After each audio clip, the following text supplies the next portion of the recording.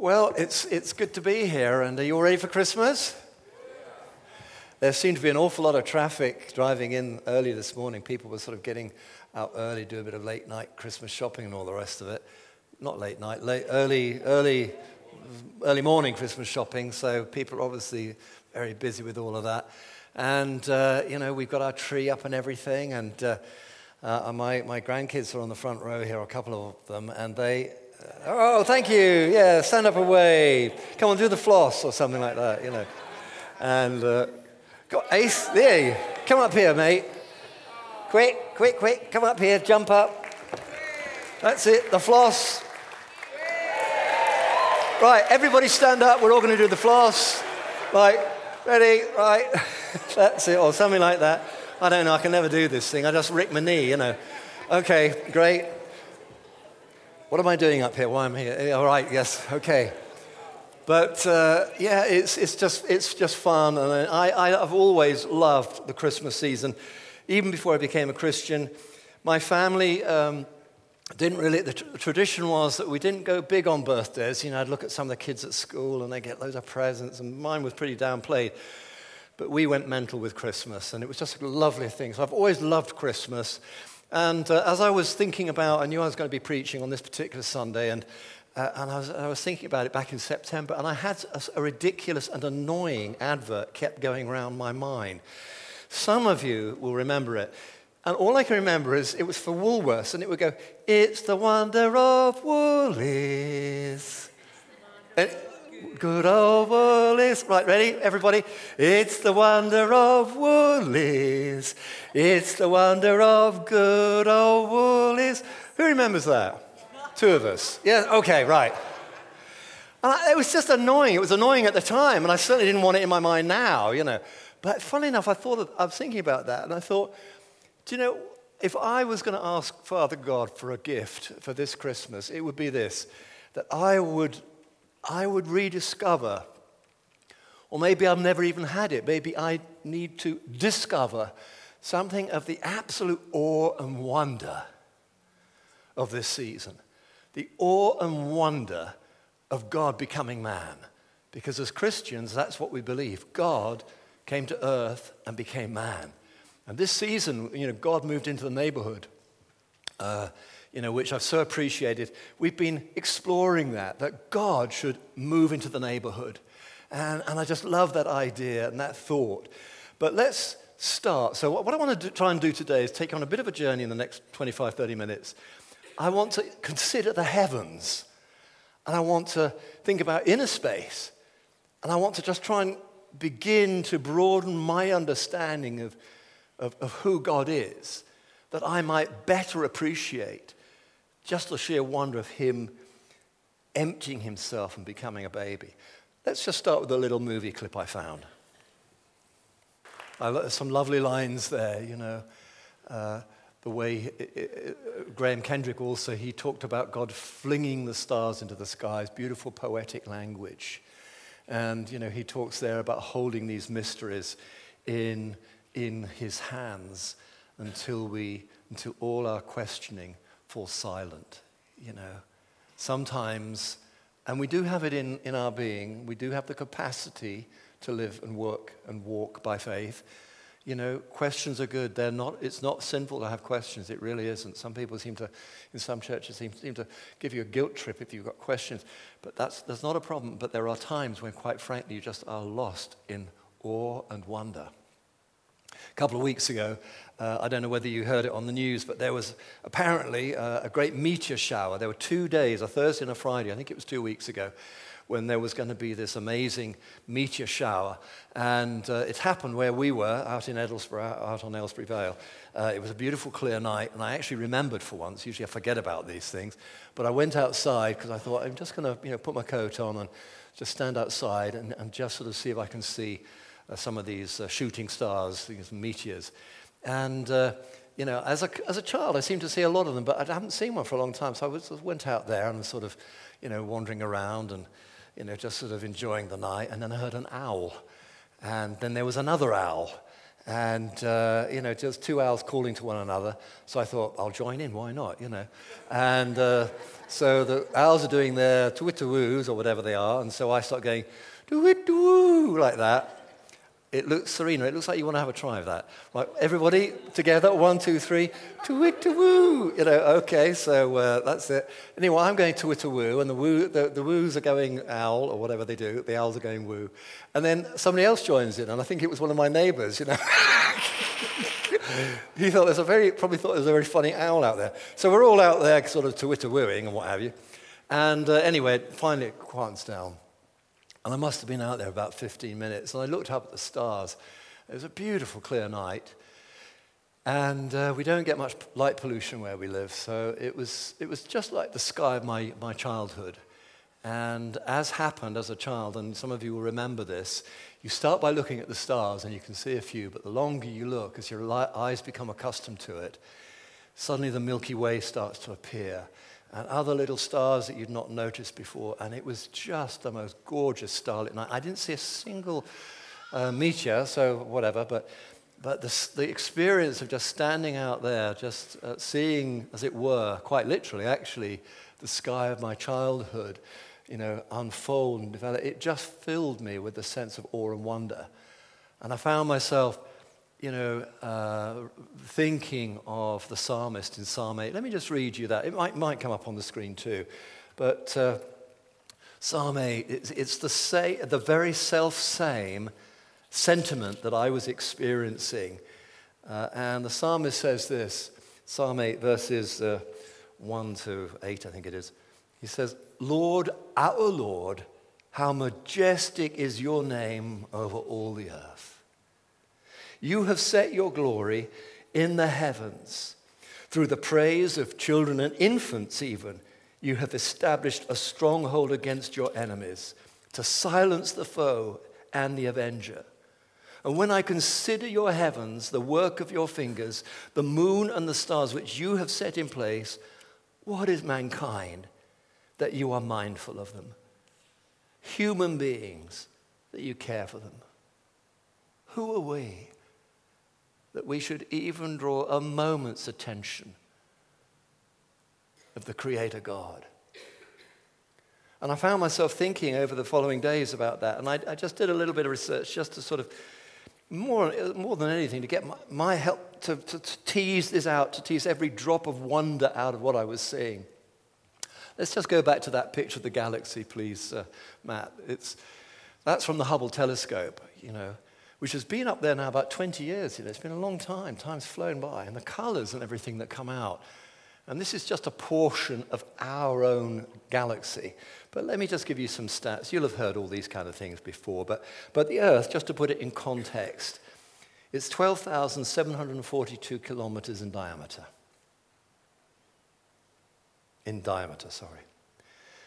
The Earth is 384,000 kilometers from the moon. And the furthest planet in our solar system, our neighborhood if you like, is Neptune. And that's 4,498 billion kilometers from the sun. I can just about sort of get my head around these figures. The Milky Way, which is, on a beautiful starlit night, if you look up and there's this kind of fuzzy haze, that's not mist. Those are galaxies, what you're seeing. And there's so many of them packed into our galaxy that it looks like dust, stardust. But it says here, a little fact, our Milky Way is 950 plus 15 kilometers wide. And now you've lost me. But just think of all those and that's just our galaxy. It takes 100,000 years of light to travel from the edge of our galaxy to the Earth. So the light, some of the light that you're barely glimpsing has been traveling at the speed of light for 100,000 years before it touches the retina of your eye. Astronomers predict that there are 2 trillion galaxies, Milky Ways in the universe. That is staggering. We could go on, but it's ceasing to mean anything. I just know it's big. But then there's inner space. You know, when I was at school in our science lab, we had models of molecules and stuff like that. We talked about them. But of course, that's not the smallest thing known to mankind. There's the atoms. And then as you drill down, as you go deeper on that inner journey, there are things like quarks and other weird sounding things. But the smallest thing that humankind has perceived as of this moment is something called the Higgs boson, or the God particle. It's commonly called the God particle. I have to say, if you're a physicist, you probably don't like that, but it's just picked up that name. And it's one of those things that we know through the gift of physics, it exists, but we've not actually been able to see it or capture it. And that great big accelerator thing in Switzerland, is it? In Switzerland? That's where they're trying to sort of find out what that thing is. It's infinitesimally small. So within, there's the infinitesimally small. And without, there's the unimaginable vastness of space. And what the scripture says in that John chapter 1 passage, which I read out at the end of the worship, it says that the word, Jesus, the word is, in that version, is Greek, it's logos, and it was the way that John was trying to communicate with the Gentile world by using Greek thought. He says the logos, Christ, called all things into being, spoke things into life. It wasn't so much that he had a basin full of stars, although that's lovely poetic language, but actually God spoke them into being, and everything is sustained by his will and his breath. If that's being the case, you know, what went on into the Garden of Eden, what went on at the dawn of time, when God gave us free will, did not make puppets or marionettes or whatever you care to call them. When God decided to give us free will and we used that against him. If I was a creator with the best in the world, best will in the world, I would have simply started again. I'm a fairly patient sort of a guy, and I do a lot of DIY, and I do a lot of sort of hobby stuff, and I fix cars and this kind of thing. But there is a time where you just think, this is not going well. I've made a right pig's ear of this. Chuck that out, I'm going to start again. It's just pragmatic. It's going to take more time to fix than it is to actually, make a new one. But our Creator God did not do that. The creation story tells us that everything he made, he loved, and it was good. Everything he made, he invested himself in it. He gave it his breath. He loves it, and he has not given up on it. And boy, is that good news to us. It truly is. It truly is. I remember that, when Wendy Housen began this series, she did this wonderful job of introducing this little series we've called God Moved into the Neighborhood. And she just said something, it was like a throwaway line which stuck with me. And she said that, God had not spoken for 400 years. And the period of time she was referring to was basically the end of the Old Testament and the beginning of the New. That sort of intertestamental period. And she said, God had not spoken. I went away thinking about that. I thought, is that true? And what she was really meaning was that actually God had not spoken to the Jewish nation, because God had actually spoken a lot prior to that through the prophets. But I thought, gosh, that's great. And then she went on to say, but God broke the silence with the cry of a baby. Wow. didn't see that one coming. God broke the silence with the cry of a baby. Extraordinary. You know, if I was God, and thank God I'm not God, but if I was God, I'd give every man in this church an Aston Martin for Christmas. No, sorry. Maybe you want if I was God, I would want to announce with some fanfare that I was coming. And maybe God did. We'll look at that in just a moment. But the extraordinary thing is that the way God goes about rescuing us is not with a sort of great big battleship, all guns blazing, but he comes as a baby, a helpless baby. And the first people to see him and to worship him are shepherds. He doesn't sort of call a meeting of the UN and say, look, now hear this. Everybody, all the leaders of the world, get together. I've got some news for you. You thought this was happening? Actually, this has been happening. Let me introduce to you my son. He's the ruler of the universe. So get with the plan. When Jesus emptied himself of all that was his by right in heaven and became that baby, he did it the whole 9 yards. He was born of a woman. He was nursed at Mary's breast.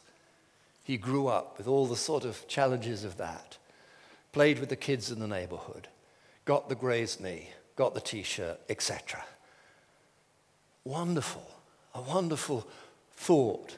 God truly moves into the neighborhood. Let's read, though, Luke chapter 2. I'm sorry on the AV, I know I'm skipping around a little bit. But let's read Luke chapter 2. And this is the story, as is read in so many churches throughout the land and throughout the world, and indeed school nativities, some still have them, etc., etc. Let's read the story. And there is a bit of a fanfare when the baby is born. So Luke chapter 2, it says here, in those days, Caesar Augustus issued a decree that a census should be taken of the entire Roman world. This was the first census that took place while Quirinius was governor of Syria. And everyone had to go to their own town to register.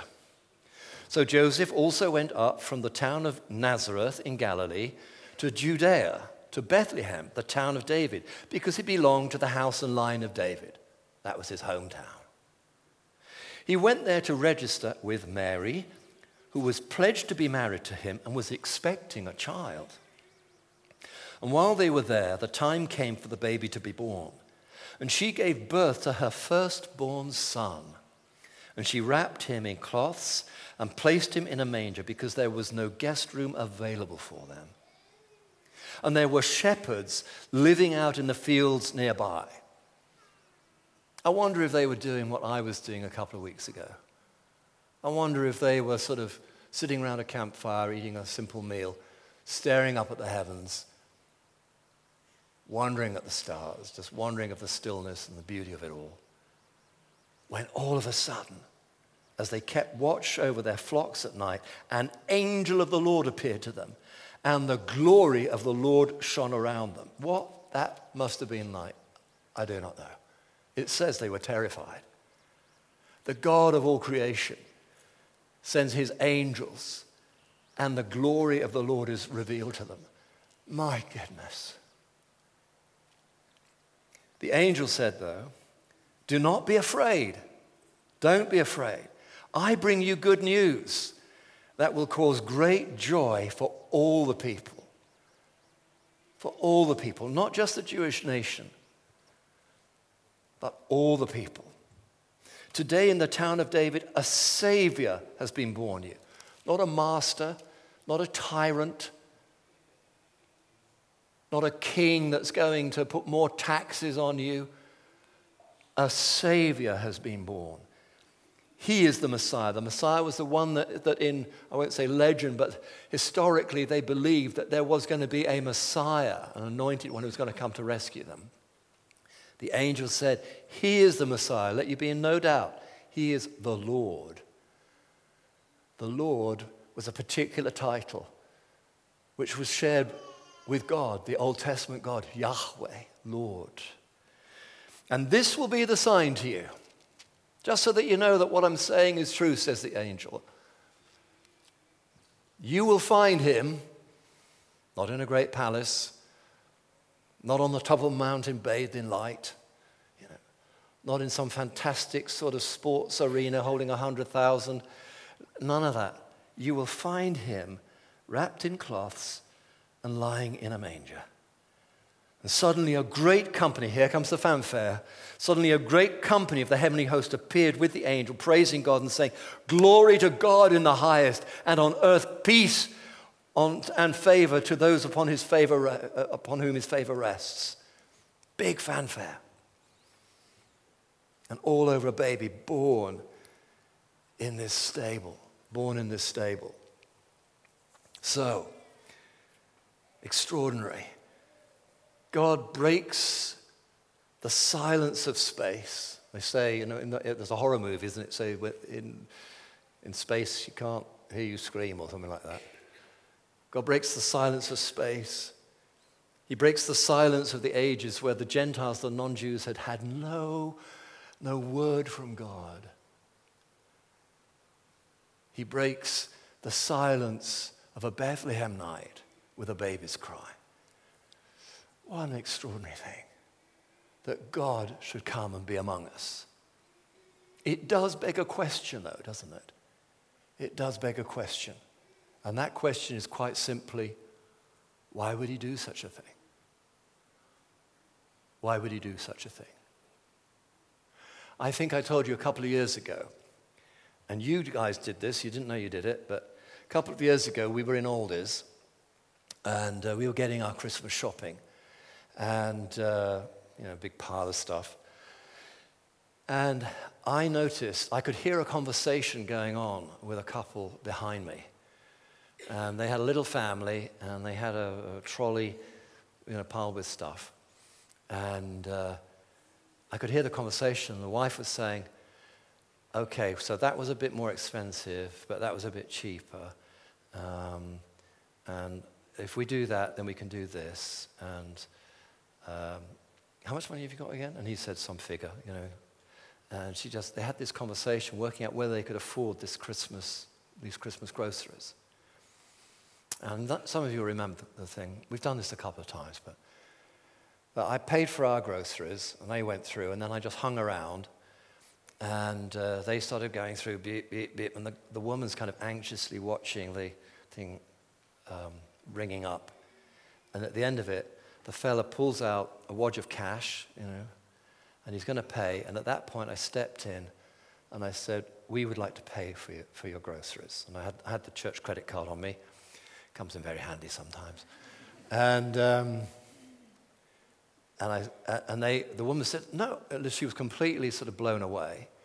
And suddenly all the kind of line is saying, "Is he going to pay for our groceries as well?" And I said very firmly to the dear woman on the till, I said, "I'll pay for this." And there's a lot of confusion. And the bloke was kind of, didn't know, it was a real shock to him. Eventually he said, "Why? Why would you do that for us?" And I said, "Well, I'm a pastor of a church, the Vineyard in St. Albans, and we would love to do this for you this Christmas." And he said, "Well, fair enough." He came to his senses, so we did it. But when someone shows you extraordinary kindness in a moment, which that's what you did, it's not unnatural to say, why? So why would God, when we have all sinned, it says in the scriptures, we've all sinned, we've all strayed, we're like sheep, going about our own thing and not doing a good job of it. Why would God bother with us when we have behaved so badly? And of course the answer is, it's all for love. All for love. Love makes you do extraordinary things. love makes you do absolutely crazy things. I have told you before, and I'll tell you again, Flissy and my relationship got off to a rather tricky start. We were at drama college together, part of a group of people, of course, and I woke up one morning and God had spoken to me. I wasn't even following Jesus then, but I knew God had spoken to me, and I knew that I loved Fliss. I went to bed not loving her, and I woke up loving her, and I was going to marry her, which was tremendous. I was absolutely thrilled to bits. I thought, that's absolutely amazing. I love Fliss, and I'm going to marry her. So went to college, very excited. I even wonder if she's had a dream, you know. You know that handsome, debonair young fellow called Chris Lane? Anyway, she didn't come running up to me and fling her arms around me, so I thought, probably not. So, but anyway, after the first session, which was, I think, a warm-up movement class, drama college and all that, I said, Fliss, can I just have a quick word in the well, let's go somewhere. Let's go to the student common room or something like that. That's what it was, wasn't it? And so took Fliss up there. There's a few people in there, a bit rowdy. But I said to Fliss, I've got some absolutely wonderful news. Little eyes glistened away, you know. And she said, what? We were friends. We used to hang out. We were part of a group, you know. It wasn't like she was a complete stranger, of course, you know. But we weren't going out or anything like that. So I just said to Fliss, I said, I got this wonderful news. She said, well, what is it then? And I said, well, I had a dream last night. She said, yes. And I said, and you were in it? She said, yes. And I said, I've woken up and I know I love you and I'm going to marry you.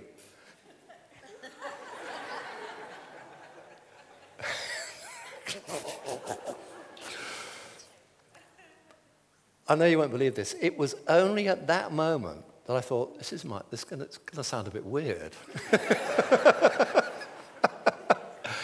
And her face said it all.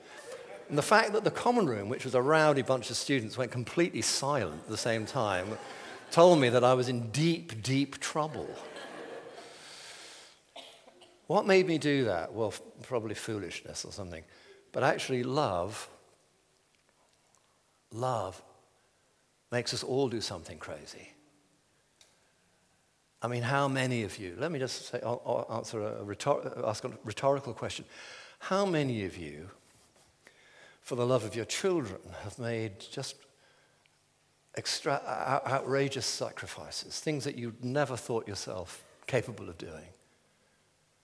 You know, any young mum will tell you that she may have grown up loving her sleep, but for the love of this little one, she'll get up on the hour, every hour, for week after week after week, to feed and change nappies and all the rest of it. And I pray for those of you who are going through that at the moment, and I've spoken to one or two who are, I pray that, you know, please God, may you have a peaceful Christmas and maybe the babies sleep for 4 hours, you know, but, you know. But it's just one of those things, isn't it? You'll say, oh, well, it's just, you know, it's just that maternal instinct. Well, let's dumb it down, shall we? Yeah, it's just the genes. No. You lie in bed, you hear your baby crying, and you don't just get up. It's a conscious decision. Sometimes you may say, oh, well, wait a minute, she might go to sleep, but they never do they? You get up. Love makes you do extraordinary things. And if we, God's creation, God's creative beings, can show love, I mean, it actually talks about in Scripture people who lay down their lives for people. People who throw themselves in front of a car and toss a child out the way. Strangers who jump down onto railway tracks to drag somebody who's thrown themselves down on the tracks to commit suicide. You know, look on YouTube, time and time again, strangers are jumping down onto tracks in order to heave people out. We are capable of doing the most extraordinary things. There is something, a God particle in us, that makes us do these extraordinary things. And it's an echo of the love of God in us. And deep calls to deep. And God comes to find what he made us to be. So he doesn't just look at broken Chris, busted up sinner Chris Lane. He sees in us the son whom he lost.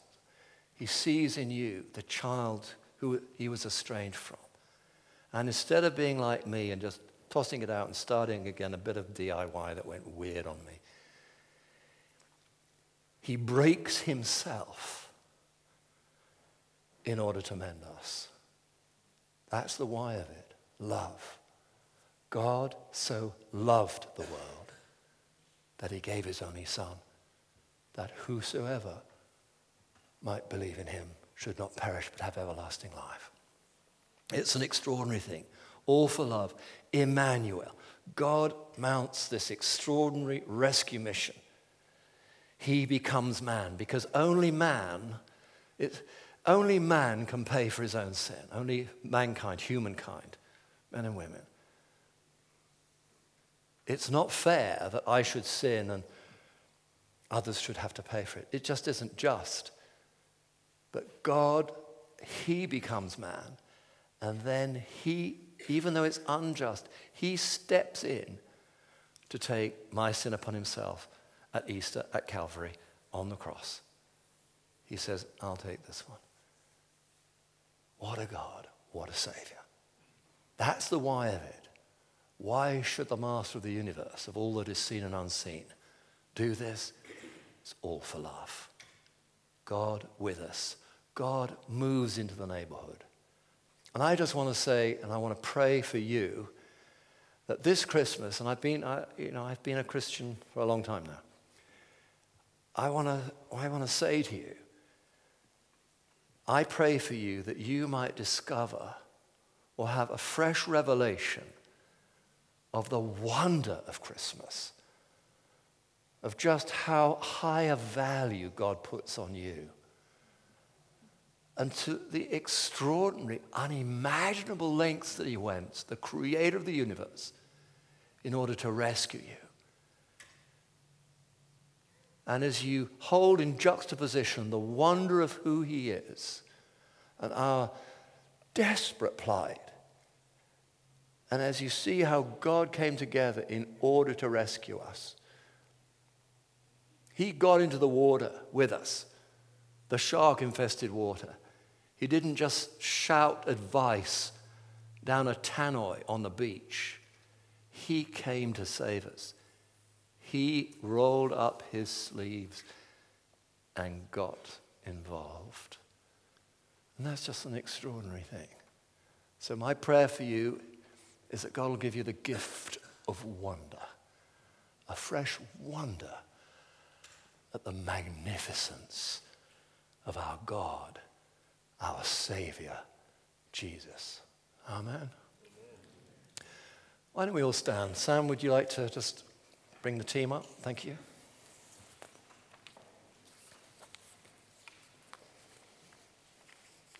Isn't it a funny thing how we do it in spite of ourselves? You know, Christmas, if you go into St. Albans or to any little town or village, even our little village, there are colored lights and twinkly trees, and it's all about light, and like in the dead of winter, in the darkest part of the winter, it's all about kind of bringing sort of life and light into that inky blackness. And all we're trying to do is something deep within us that kind of resonates. We perceive in spite of ourselves that God is light and in him there is no darkness at all. And the message of Christmas is the light has come. And if you will just open the door and welcome in him, your life will be filled with light. Father, we just want to say thank you for the message of Christmas. We thank you for your extraordinary humility, Jesus, that you should leave your heavenly throne and go to such extraordinary lengths to be born as a man, that a man might bear the sins that we all share, a perfect man. And thank you, Jesus. Thank you, Father, Thank you, Holy Spirit, that you rose from the dead to bring to us all the joy of Christmas and an eternity spent in light and enveloped in love. And everyone said, Amen. Thank you.